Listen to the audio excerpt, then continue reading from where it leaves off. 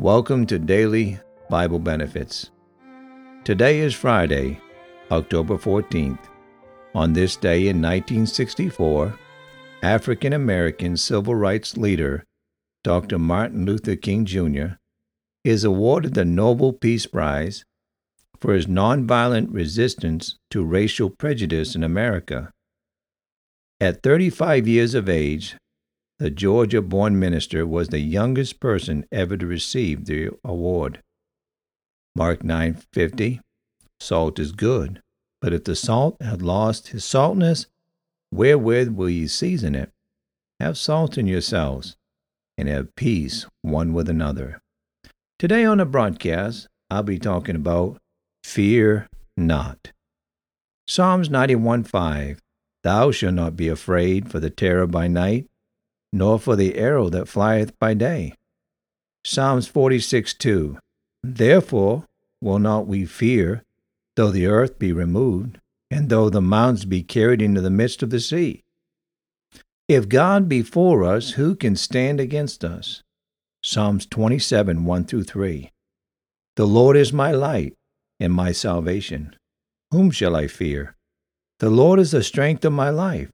Of whom shall I be afraid? When the wicked, even my enemies and my foes, came up upon me to eat up my flesh, they stumbled and fell. Though an host should encamp against me, my heart shall not fear. Though war should rise against me, in this will I be confident. Completely trusting in the Lord will keep us from fear. Psalms 112:7-8. He shall not be afraid of evil tidings. His heart is fixed, trusting in the Lord. His heart is established. He shall not be afraid until he see his desires upon his enemies. Seeking and finding the presence of God will keep us from fear. Isaiah 43, 2-3. When thou passest through the waters, I will be with thee. And through the rivers, they shall not overflow thee. When thou walkest through the fire, thou shalt not be burned, neither shall thou flame kindle upon thee. For I am the Lord thy God, the Holy One of Israel, thy Saviour. I gave Egypt for thy ransom, Ethiopia and Seba for thee.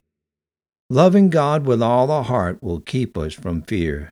1 John 4:18.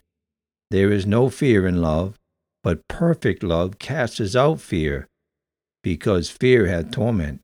He that feareth is not made perfect in love. Knowing that we are a true child of God will keep us from fear. Romans 8:15.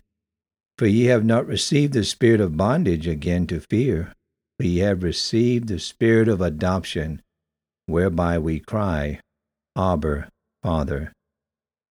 When a new day comes for me to rise and greet, I cast all my worries first thing at Jesus' feet. For then I can start the day feeling renewed, and my worldly cares, my thoughts, cannot intrude. When the alarm rings, telling me it's that time, I ask Jesus to help me as out of bed I climb. For I know without him how hard it would be if his strength was not working throughout me.